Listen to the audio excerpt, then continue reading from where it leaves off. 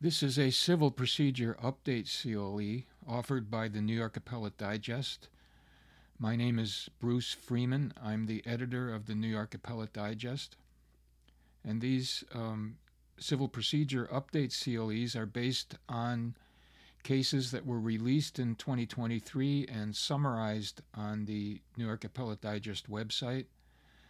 The summaries have been compiled into monthly reversal reports, and it's those monthly reversal reports which constitute the written materials for these civil procedure update COEs. And we're starting with the reversal report for January 2023. So the page references are to that January 2023 civil procedure reversal report. First case is Flowers on pages 3 and 4. This case illustrates the leniency afforded a motion to amend a complaint. Here, the 10-month delay in moving to amend and the speculative claim of prejudice by the defendant did not justify denying the motion, and the Second Department reversed. As the Second Department explained it, quote, "Mere lateness is not a barrier to the amendment. It must be lateness coupled with significant prejudice to the other side, the very elements of the laches doctrine. The party opposing the application has the burden of establishing prejudice, which requires a showing that the party has been hindered in the preparation of its case or has been prevented from taking some measure in support of its position. The defendant failed to demonstrate that it would be surprised or prejudiced by the proposed amendment." That's the end of the quote from the Second Department decision. So the takeaway here is that lateness alone will not justify the denial of a motion to amend the complaint. The defendant must make a concrete demonstration of prejudice to warrant denial. Next is Kiamulera on page 4. Here the Second Department explained that it has the power to search the record and grant summary judgment to a party who did not appeal, as long as the appellate issue was raised in the motion court. And in this slip and fall case, the Second Department found that the non-appealing party did not have notice of the dangerous condition. The next case, Muchnick or Muchnick, M-U-C-H-N-I-K, on page 6 of the January 2023 Civil Procedure Reversal Report. This case presents a discovery issue. There was a dispute between the parties, and the plaintiff's attorney brought a motion to compel the defendant to appear at a deposition under threat of preclusion, and Supreme Court granted the motion. The Second Department reversed because plaintiff's attorney's good faith affirmation was insufficient. Here's how the court explained what should be in a good faith affirmation. Quote, "Pursuant to 22 NYCRR section 202.7 subdivisions A and C, a motion relating to disclosure must be accompanied by an affirmation from moving counsel attesting to a good faith effort to resolve the issues raised in the motion, including the time, place, and nature of the consultation as well as the issues discussed." End quote. So when there's a discovery dispute and a party makes a motion to get the court involved, that motion must be accompanied by a sufficient good faith affidavit which details the attempts to resolve the dispute. Next is MS versus Rhinebeck Union Free School District on page 7 of the January 2023 Civil Procedure Reversal Report. Here, a student, an infant, sued the school district. The General Municipal Law Section 50-I, Subdivision 1C, requires that a suit against a school district be commenced within 1 year and 90 days. The question was whether the infancy toll of a statute of limitations in CPLR Section 208 applies to that general municipal law limitation period. The Supreme Court said no, but the Second Department said yes. The infancy toll in CPLR Section 208 does apply to a lawsuit against the school district. As the court explained it, quote, Supreme Court erred in concluding that any claim by the infant plaintiff based upon incidents that occurred prior to May 31, 2017 would be time-barred. CPLR Section 208 tolls a statute of limitations for the period of infancy, including the limitations set forth in General Municipal Law Section 50-I. It is undisputed that the infant plaintiff was an infant at the time of the events underlying this action and at the time that the action was commenced. Next is J.P. Morgan on page 8 of the January 2023 Civil Procedure Reversal Report. Here, the First Department held the motion to renew should have been denied because the failure to include all of the necessary papers in the first motion was not explained. The bank had moved for summary judgment in a foreclosure action, but did not include proof that the notice of default was mailed to the homeowners. The attempt to fix that omission by making a motion to renew was accepted by the motion court but rejected on appeal by the First Department. As the First Department explained it, quote, a party seeking summary judgment should anticipate having to lay bare its proof and should not expect that it will readily be granted a second or third chance. The plaintiff failed to demonstrate any valid reason why the mailing affidavit could not have been submitted on its prior motion.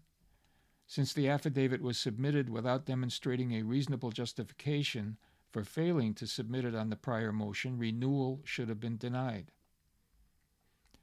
End quote. So the takeaway here, a motion to renew cannot be used to add papers which should have been included in the first motion.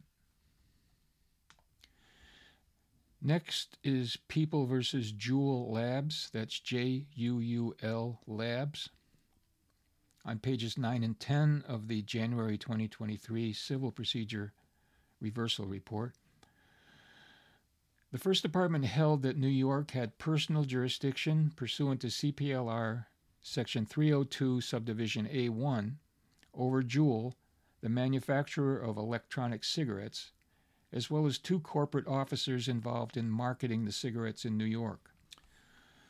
The complaint alleged, and I'm now quoting from the decision, causes of action pursuant to General Business Law Sections 349 and 350 for deceptive acts and practices and for false advertising.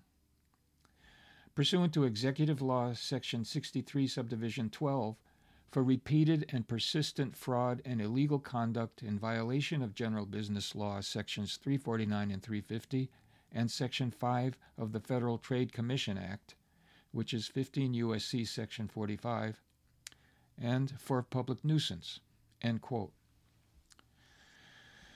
The court explained, quote, the people submitted internal emails and reports demonstrating that defendants traveled to New York City for investment meetings, that defendants personally attended Juul's launch party in New York City. Juul also sought to arrange in-person meetings between defendants and both New York targets and broadcast media organizations, and that defendants and Juul considered the New York City launch to have been a success. Defendants were involved in marketing strategy, which included months of events in New York, identifying New York as the target of Juul's northeastern U.S. marketing efforts at and after launch, advertising on billboards in Times Square, hosting in-store product samplings at New York vape shops and social events, and escalating marketing efforts in New York City, in the New York City metropolitan area post-launch. After New York proved to be a substantial market for Juul's product, defendants went so far as to describe the efforts as New York City takeover and to declare that New York City users should be the focus of Juul's branding and marketing, end quote. So on that basis, personal jurisdiction pursuant to CPLR 302, Subdivision A1 over Juul had been established. Next is matter of New York asbestos litigation, pages 10 and 11. This is still in the January 2023 Civil Procedure Reversal Report. This is another jurisdiction case. The defendant manufactured valves containing asbestos in Connecticut, where the valves were sold and used. Plaintiff lived and worked in Connecticut. Defendant operated an executive and sales office in New York City. Supreme Court found New York had jurisdiction. The First Department reversed, finding that there was no connection between defendant's activities in New York and the injuries suffered by the plaintiff, which was contracting cancer. The court explained, quote, "All conduct giving rise to plaintiff's claims occurred in Connecticut, as he was not a New York resident, did not purchase or work with defendant's valves in New York, and does not claim to have suffered harm in this state. Without an adequate relationship between New York and plaintiff's claims, specific jurisdiction is lacking regardless of the extent of a defendant's unconnected activities in the state," end quote. So the takeaway here, there must be some connection between a defendant's activities in New York and the plaintiff's injuries before New York jurisdiction over a lawsuit can be justified. Here, plaintiff's injuries and defendant's manufacturing and sales activities, which were alleged to have caused those injuries, took place exclusively in Connecticut. The fact that the defendant had an executive and sales office in New York was deemed insufficiently related to the alleged cause of plaintiff's cancer. Next is Davis on pages 11-12 of the January 2023 Civil Procedure Reversal Report. This case illustrates what does not qualify as documentary evidence which will support a motion to dismiss pursuant to CPLR 3211, Subdivision A1. The defendant employer submitted affidavits, deposition testimony, and letters to prove that the defendant employee was not acting within the scope of his employment at the time of the traffic accident.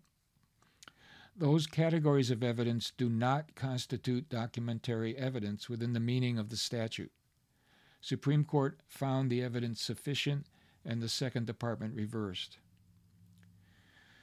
As the Second Department explained it, quote, "A motion to dismiss on the ground that the action is barred by documentary evidence pursuant to CPLR 3211, Subdivision A1, may be granted only where the documentary evidence utterly refutes the plaintiff's factual allegations, conclusively establishing a defense as a matter of law. To be considered documentary, evidence must be unambiguous and of undisputed authenticity.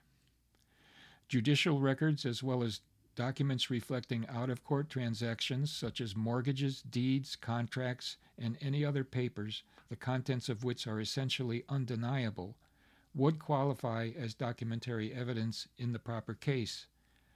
Neither affidavits, deposition testimony, nor letters are considered documentary evidence within the intendment of CPLR 3211 Subdivision A1." End quote. So the takeaway here, documentary evidence which will support a motion to dismiss includes mortgages, deeds, contracts, etc., but not affidavits, deposition testimony, or letters. Next is U.S. Bank, pages 12 and 13. This is still the January 2023 Civil Procedure Reversal Report. The issue here is what amounts to neglect to prosecute, such that a plaintiff is not entitled to recommence the action within 6 months of the dismissal pursuant to CPLR Section 205, Subdivision A. Here the plaintiff was not ready to proceed on the trial date. Supreme Court held that constituted neglect to prosecute and dismissed the complaint with prejudice. The First Department reversed, finding that one instance of neglect was not enough. As the First Department explained it, quote, "While the prior action was dismissed due to plaintiff's unreadiness to go forward with the trial as scheduled, the trial court, in dismissing the case, did not set forth on the record any additional instances of neglect by the plaintiff that could demonstrate a general pattern of delay in proceeding with the litigation, as opposed to one particular lapse. The court's statement that the case had been languishing since 2010 does not suffice, inasmuch as it fails to specify any specific conduct demonstrating a general pattern of delay. As this court has recently held, a general pattern of delay must comprise more than one instance of dilatory conduct, end quote. So the takeaway here, a plaintiff will not be deprived of the 6-month recommencement benefit of CPLR Section 205A unless there has been more than a single instance of neglect. And here there was one instance where plaintiff was not ready for trial. Next is Economy Premier Assurance Company, pages 13 and 14 of the January 2023 Civil Procedure Reversal Report. This is a products liability case, and the issue is whether New York could exercise long-arm jurisdiction over an Italian company which made a component, which was a supply line hose, in a dishwasher manufactured and sold by a non-party. The underlying action was a property damage insurance claim, presumably resulting from the failure of the hose. Supreme Court held New York had long-arm jurisdiction. The Second Department reversed, finding there was no evidence the Italian company purposefully conducted business in New York. The court wrote this, quote, "The defendant was an Italian corporation with its business located in that country. It manufactured, sold, and distributed its goods in Italy and had no office or agent in New York. The plaintiff failed to show that the defendant purposefully availed itself of the privilege of conducting activities in New York so as to subject it to long-arm jurisdiction pursuant to CPLR Section 302, Subdivision A1. The plaintiff also failed to make a prima facie showing that personal jurisdiction exists under CPLR Section 302, Subdivision A3. Since the defendant was not subject to the jurisdiction of New York, the plaintiff's service of process upon it was not valid, and it cites CPLR Section 313, end quote. Next is Marte, M-A-R-T-E, pages 14 and 15 of the January 2023 Civil Procedure Reversal Report. This traffic accident case brought up an unusual venue issue. The traffic accident happened in Nassau County, where the defendant corporation had its office, but the certificate of incorporation designated New York County as the location of defendant's principal place of business. Defendant did not, in fact, have an office in New York County. Plaintiff brought the suit in New York County, and Supreme Court granted defendant's motion to change venue. The First Department reversed, finding venue in New York County solely based upon defendant's certificate of incorporation was appropriate. The court explained, quote, "Plaintiff properly placed venue in New York County based upon the corporate defendant's initial certificate of incorporation, designating New York County as the location of its principal office, although the company has no office there." And then it says C, CPLR Section 503, Subdivision C. While defendants annexed to their moving papers the police report for the subject motor vehicle accident, indicating that defendant's vehicle was registered to a Nassau County address on the day of the accident, and an affidavit from the corporate defendant's vice president averring that its office was in Nassau County when the action was commenced, the corporate residence designated in the initial certificate of incorporation controls for venue purposes, end quote. So even though there was no real connection between the traffic accident defendant and New York County, the fact that the certificate of incorporation that was on file designated New York County as the principal place of business was enough to support venue in New York County. Next is Suarez, pages 15 and 16, and this is the last summary in the January 2023 Civil Procedure Reversal Report.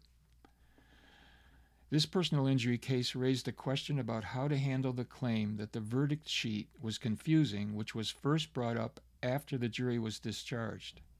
Supreme Court set aside the verdict. The First Department reversed, letting the verdict stand. If plaintiff doesn't object before the jury is discharged, the objection is waived.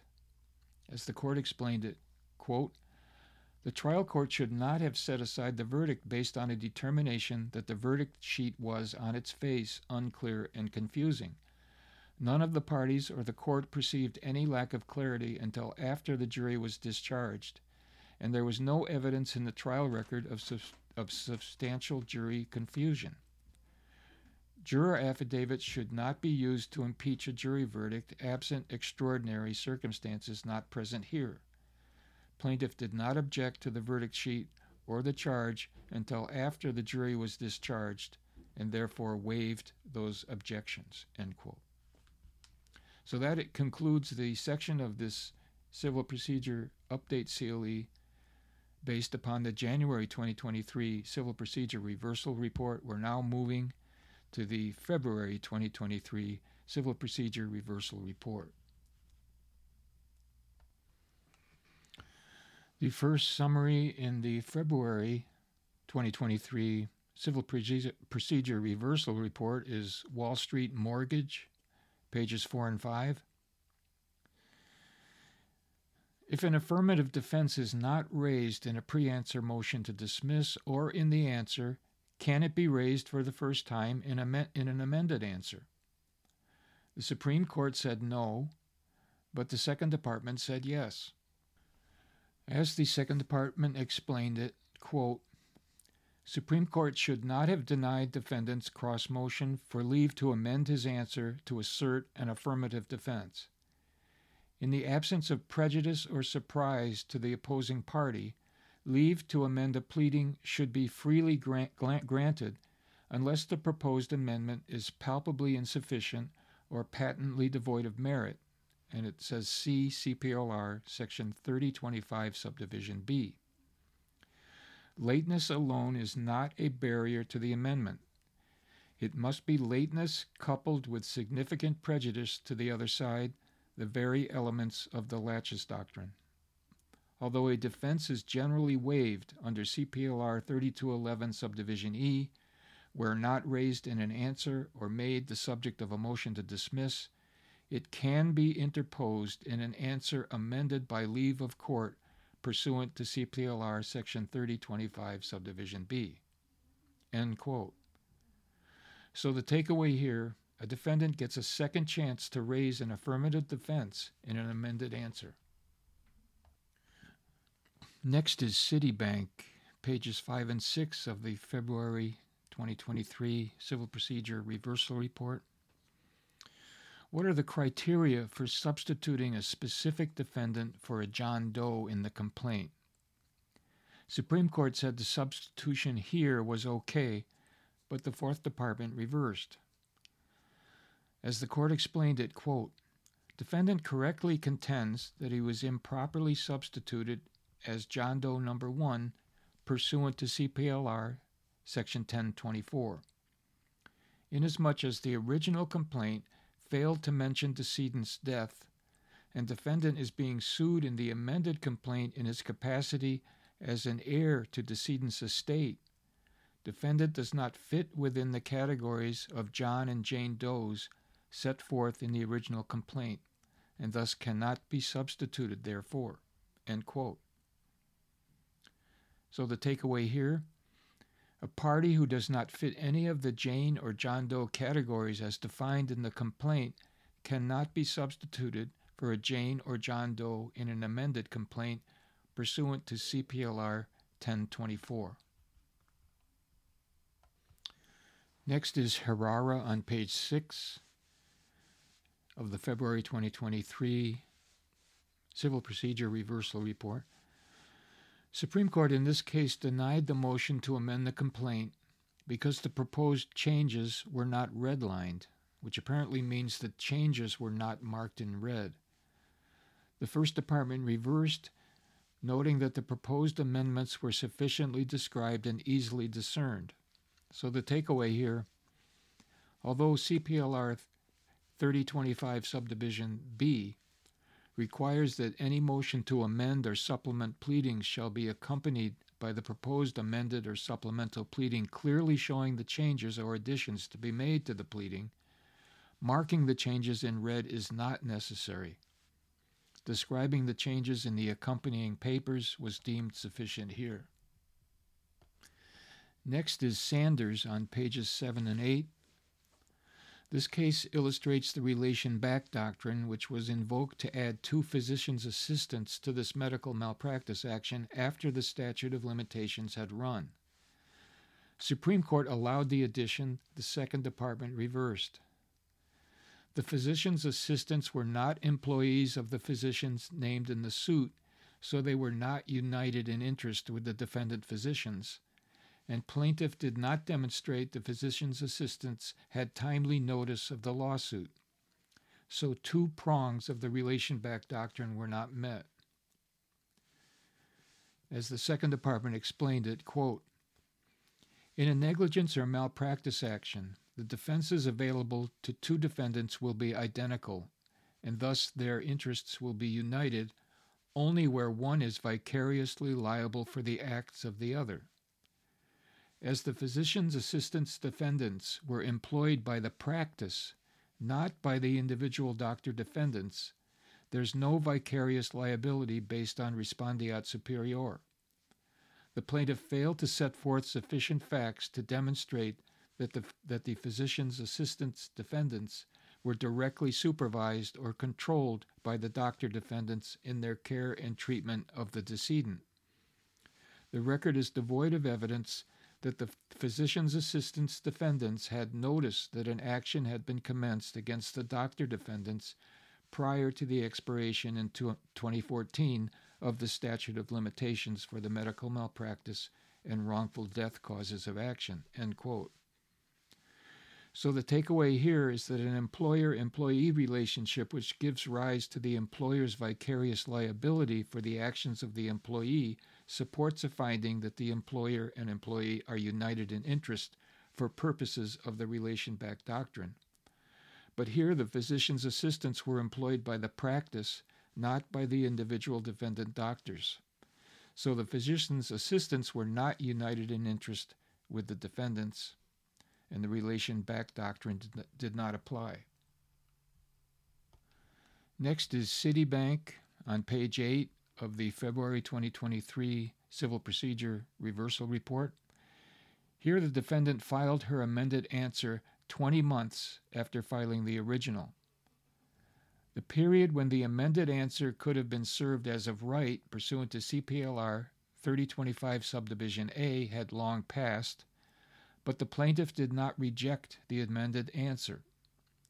Supreme Court struck the answer as untimely, but the Second Department held plaintiff waived the objection by accepting the amended answer. So the takeaway, if a plaintiff accepts an untimely answer submitted without leave of court or stipulation, objection to the answer as untimely is waived. Next is matter of Ianello on page 9. Here the Fourth Department sent the matter back to family court because the judge did not make any factual findings in the order on appeal in this custody case. The court explained, quote, "It is well established that the court is obligated to set forth those facts essential to its decision. Here the court completely failed to follow that well-established rule when it failed to issue any factual findings to support its initial custody determination, nor did it make any findings with respect to the relevant factors that it considered in making a best interests of the child determination. Effective appellate review, whatever the case, but especially in child visitation, custody, or neglect proceedings, requires that appropriate factual findings be made by the trial court, the court best able to measure the credibility of the witnesses," end quote. So the takeaway, appellate review is precluded in a custody case and perhaps any non-jury case where the order on appeal is not accompanied by findings of fact. The appellate court depends on the judge's credibility determinations. Next is Andes Petroleum, pages 10 and 11. of the February 2023 Civil Procedure Reversal Report. Sending the matter back to Supreme Court, the First Department explained how New York's borrowing statute works in this action which accrued in Ecuador. Under the borrowing statute, the action must be timely in both Ecuador and in New York. The court explained, quote, under CPLR Section 202, New York's borrowing statute, where a non-resident plaintiff sues on causes of action that accrued outside of New York, the claims must be timely under the limitations period of both New York and the jurisdiction where the action accrued.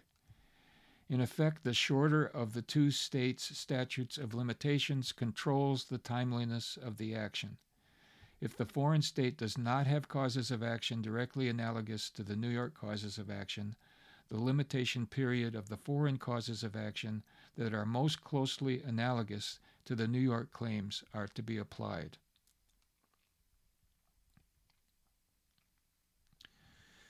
Next is PB-38 Doe, pages 11 and 12. Here, the Fourth Department, in an opinion by Justice Bannister, held that the revived statute of limitations for lawsuits alleging sexual abuse under the Child Victims Act does not violate due process. The Fourth Department explained, quote, the legislative history noted the significant barriers those survivors faced in coming forward with their claims, including that child sexual abuse survivors may not be able to disclose their abuse until later in life after the relevant statute of limitations has run because of the mental, physical, and emotional injuries sustained as a result of the abuse. New York currently requires most survivors to file civil actions against their abusers by the age of 23 at most, long before most survivors report or come to terms with their abuse, which has been estimated to be as high as 52 years old on average.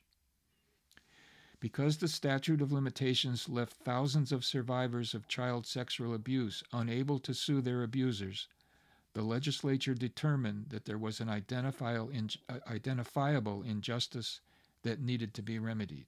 End quote. Next is HSBC, pages 12 and 13. We're in the February 2023 Civil Procedure Reversal Report. Here there were two foreclosure actions. One was subject to dismissal as time-barred, and the other was timely. Supreme Court granted the motion to consolidate the two actions. The Second Department, in an opinion by Justice Dillon, reversed, finding that the consolidation was an improper end run around the statute of limitations. Next is Cass, pages 13 through 15 of the February 2023 Civil Procedure Reversal Report. Here, Supreme Court improperly converted a breach of contract action to a CPLR Article 78 proceeding.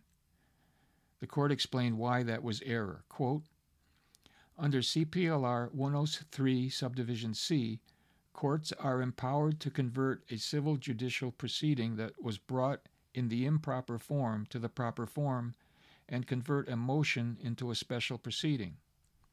Here the court erred in concluding that a proceeding pursuant to CPLR Article 78 was the proper form. A CPLR Article 78 proceeding is not the proper vehicle to resolve contractual rights. Indeed, it is well settled that mandamus relief lies only to compel the performance of a purely ministerial act and may not be used when there are other available remedies at law, such as a breach of contract action. End quote. Next is Zanani on page 15. This is another case dealing with the court's ability to convert an action to the proper form. When a proceeding is not brought in the proper form, CPLR Section 103 Subdivision C prohibits dismissal solely on that ground. Here, a special proceeding should have been brought as a plenary action.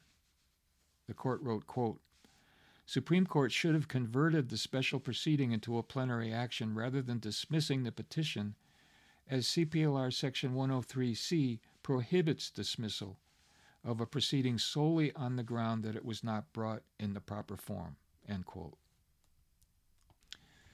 Next is People versus Carabello on page 16. Here the people sought to prove an out-of-state conviction for sentencing purposes. The Third Department held that the document was not admissible because it wasn't certified pursuant to CPLR 4540 subdivision C.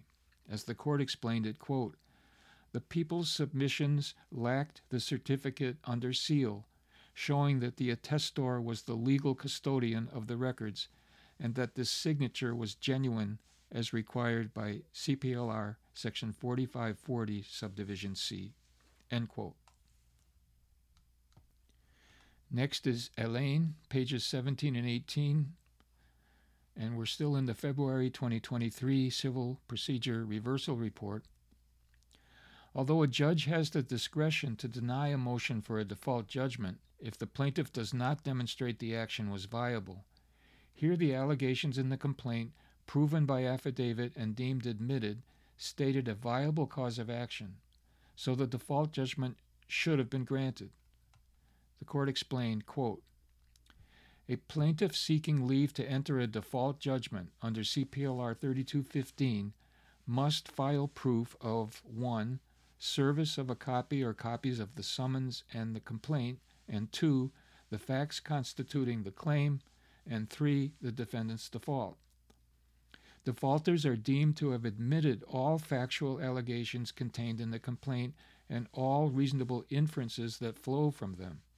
However, a court does not have a mandatory ministerial duty to grant a motion for leave to enter a default judgment and retains the discretionary obligation to determine whether the movant has met the burden of stating a viable cause of action.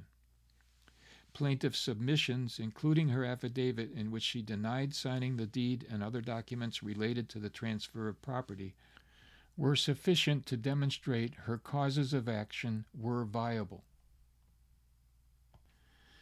Next is Bigio, B-I-G-I-O, pages 18 and 19. This is another case where Supreme Court should have granted the motion for a default judgment. The court noted the facts can be proven by affidavit, as it was in the prior case we just discussed, or, as in this case, by a verified complaint. The court explained, quote, a party seeking a default judgment must submit proof of service of the summons and the complaint, and proof of the facts constituting the claim, the default, and the amount due, citing CPLR 3215, subdivision F. To demonstrate facts constituting the claim, the movant need only proffer proof sufficient to enable a court to determine that a viable cause of action exists. The movant may do so either by submission of an affidavit of merit or by a verified complaint, if one has been properly served. Plaintiffs established the facts constituting their claim.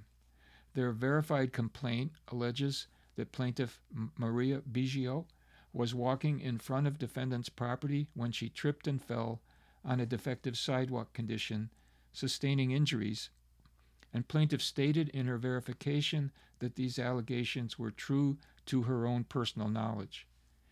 Because defendant by defaulting is deemed to have admitted all traversable allegations in the complaint, including the basic allegation of liability, the allegations were sufficient to enable the court to determine that a viable negligence cause of action existed, end quote. Next is Zwen Yang, pages 19 and 20 of the February 2023 Civil Procedure Reversal Report. Here the Second Department, in an opinion by Justice Wooten, held that the plaintiff's daughter, who had personal knowledge of the relevant facts, should not have been allowed to act as an interpreter for her mother's deposition in this medical malpractice case. The court explained the extraordinary circumstance under which a relative may act as an interpreter. Quote, we hold that the appointment of an individual to serve as an interpreter for a relative or to serve as interpreter in an action or proceeding in which the interpreter has personal knowledge of the relevant facts is only permissible under exceptional circumstances. In evaluating whether such circumstances are present, courts must consider the following. 1. Whether sufficient information has been disclosed by the party in need of an interpreter to the court and to opposing parties so as to allow for a thorough search for a disinterested interpreter. 2. Whether an exhaustive and meaningful search has been conducted for a disinterested interpreter. 3. Whether the potential interpreter is the least interested individual available to serve as interpreter. And 4. Whether the potential interpreter is capable of objectively translating the testimony verbatim, which may only be assessed after the court has conducted an inquiry of the potential interpreter. Unless the court is satisfied that each of these 4 elements has been satisfied, then the potential interpreter must not be permitted to serve as interpreter in view of the danger that the witness's testimony will be distorted through interpretation, either consciously or subconsciously." End quote. At this point, I'm going to insert a verification code to be placed on your attorney affirmation. The verification code is interpreter. Again, a verification code for the Civil Procedure Update CLE is verification. Next is Hetelekides, that's Hetelekides, page 20 of the February 2023 Civil Procedure Reversal Report. The Court of Appeals, in an opinion by Judge Rivera, held 1. A tax foreclosure is an in rem proceeding against the real property, not an in personam action against an individual.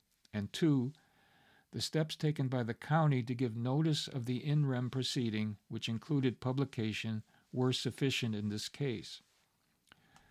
The Court of Appeals wrote, quote, "Defendants commenced an in rem tax foreclosure proceeding and mailed the statutorily required notice to the publicly listed owners of the property, posted and filed the notice, and publicized the notice in the press. Upon learning that a person listed as an owner died before the notices were issued, defendant county treasurer also personally contacted the sole business located on the property in an effort to identify and personally inform a manager, owner, or any person in charge of the pending foreclosure proceeding. Under these circumstances, defendants provided legally adequate notice of a validly commenced tax foreclosure action." End quote. Next is State of New York versus Vayu, V-A-Y-U, Incorporated, page 21. The Court of Appeals, in an opinion by Judge Garcia, reversing the appellate division, held that New York had long-arm jurisdiction of a Michigan manufacturer of unmanned aerial vehicles, UAVs, purchased by SUNY Stony Brook. SUNY Stony Brook decided the UAVs did not meet their needs and returned them for replacement. They were not replaced, and SUNY Stony Brook sued for breach of contract. The court explained the criteria for New York's long-arm jurisdiction as follows. Quote, "The nature and purpose of a solitary business meeting conducted for a single day in New York may supply the minimum contacts necessary to subject a non-resident participant to the jurisdiction of our courts. Here there was more than this bare minimum. The meeting was part of a far-reaching and long-standing relationship. Plaintiffs' claims are based on the sale of 2 UAVs, and the UAV manufacturer's contacts in New York were directly related to efforts to resolve the dispute over operability of the purchased UAVs. Thus, there is an articulable nexus or substantial relationship between defendants' New York activities and the parties' contract, defendants' alleged breach thereof, and potential damages. Finally, the exercise of jurisdiction must also comport with due process, a constitutional inquiry focused on the relationship among the defendant, the forum, and the litigation. Those requirements are satisfied here." End quote. Next is Elite Wine and Spirit, pages 22 and 23 of the February 2023 Civil Procedure Reversal Report. Here, the First Department, in an opinion by Justice Gonzalez, determined the tenant liquor store was entitled to a so-called Yellowstone injunction, giving the tenant more time to cure the defaults cited by the landlord. A Yellowstone injunction is unique to landlord-tenant disputes, and the criteria for granting it are much less stringent than the criteria for a standard preliminary injunction. The court explained, quote, "In keeping with public policy, the public policy against forfeiture, courts grant Yellowstone relief on far less than the normal showing required for preliminary injunctive relief. The tenant need only demonstrate that 1. It holds a lease, 2. It received a notice of default, notice to cure, or threat to terminate the lease, 3. It requested injunctive relief prior to the termination of the lease or expiration of the cure period, and 4. It is prepared to cure the alleged default by any means short of vacating the premises. Once the tenant establishes those elements, the motion court may exercise its discretion to issue a Yellowstone injunction, tolling the tenant's time to cure." End quote. Next is Velasquez, page 24. Here the Second Department held that Supreme Court should not have denied plaintiff's motion to vacate the default, which resulted in an order granting summary judgment to the defendant. The court explained, quote, "In order to vacate a default in opposing a motion pursuant to CPLR 5015, subdivision A1, the moving party is required to demonstrate a reasonable excuse for the default as well as a potentially meritorious opposition to the motion.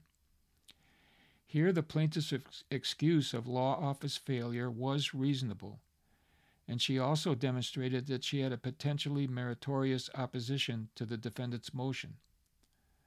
Under the circumstances of this case, including that the scheduling error by counsel for the plaintiff was brief, isolated, and unintentional, with no evidence of willful neglect, and considering the strong public policy in favor of resolving cases on the merits, Supreme Court improvidently exercised its discretion in denying that branch of plaintiff's motion, which was to vacate the order." End quote. So the takeaway, if plaintiff's excuse for a default is reasonable, here it was a scheduling error. If the error was brief, isolated, unintentional, and did not evince willful neglect, and if plaintiff has a meritorious cause of action, plaintiff's motion to vacate the default should be granted. Next is Espinal on page 27. Here the Second Department, reversing Supreme Court, noted that a tort action against the Port Authority has its own unique notice of claim timing requirements codified in Section 7107 of the Unconsolidated Laws of New York. Unlike an action against a municipality which requires service of the notice of claim within 90 days of the accrual of the action, Section 7107 requires service of the notice of claim against the Port Authority 60 days before the action is commenced. End quote. Next is Wells Fargo Bank on page 28.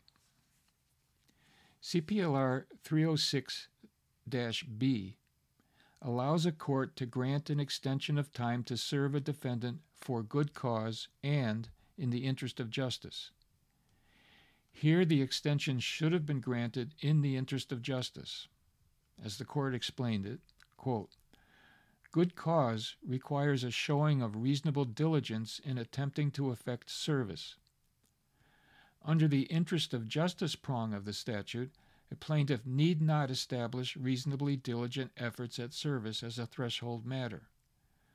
Under the interest of justice standard, the court may consider diligence or lack thereof along with any other relevant factor in making its determination, including the expiration of the statute of limitations, the meritorious nature of the cause of action, the length of the delay in service, the promptness of a plaintiff's request for the extension of time, and prejudice to the defendant. End quote. So the takeaway here, the statute which allows an extension of time to serve a defendant has two different sets of criteria. One called good cause, which requires a showing of diligent efforts to serve, and the other called in the interest of justice, which doesn't necessarily require proof of diligent efforts to serve. Next is Matter of Cayuga Nation, page 30.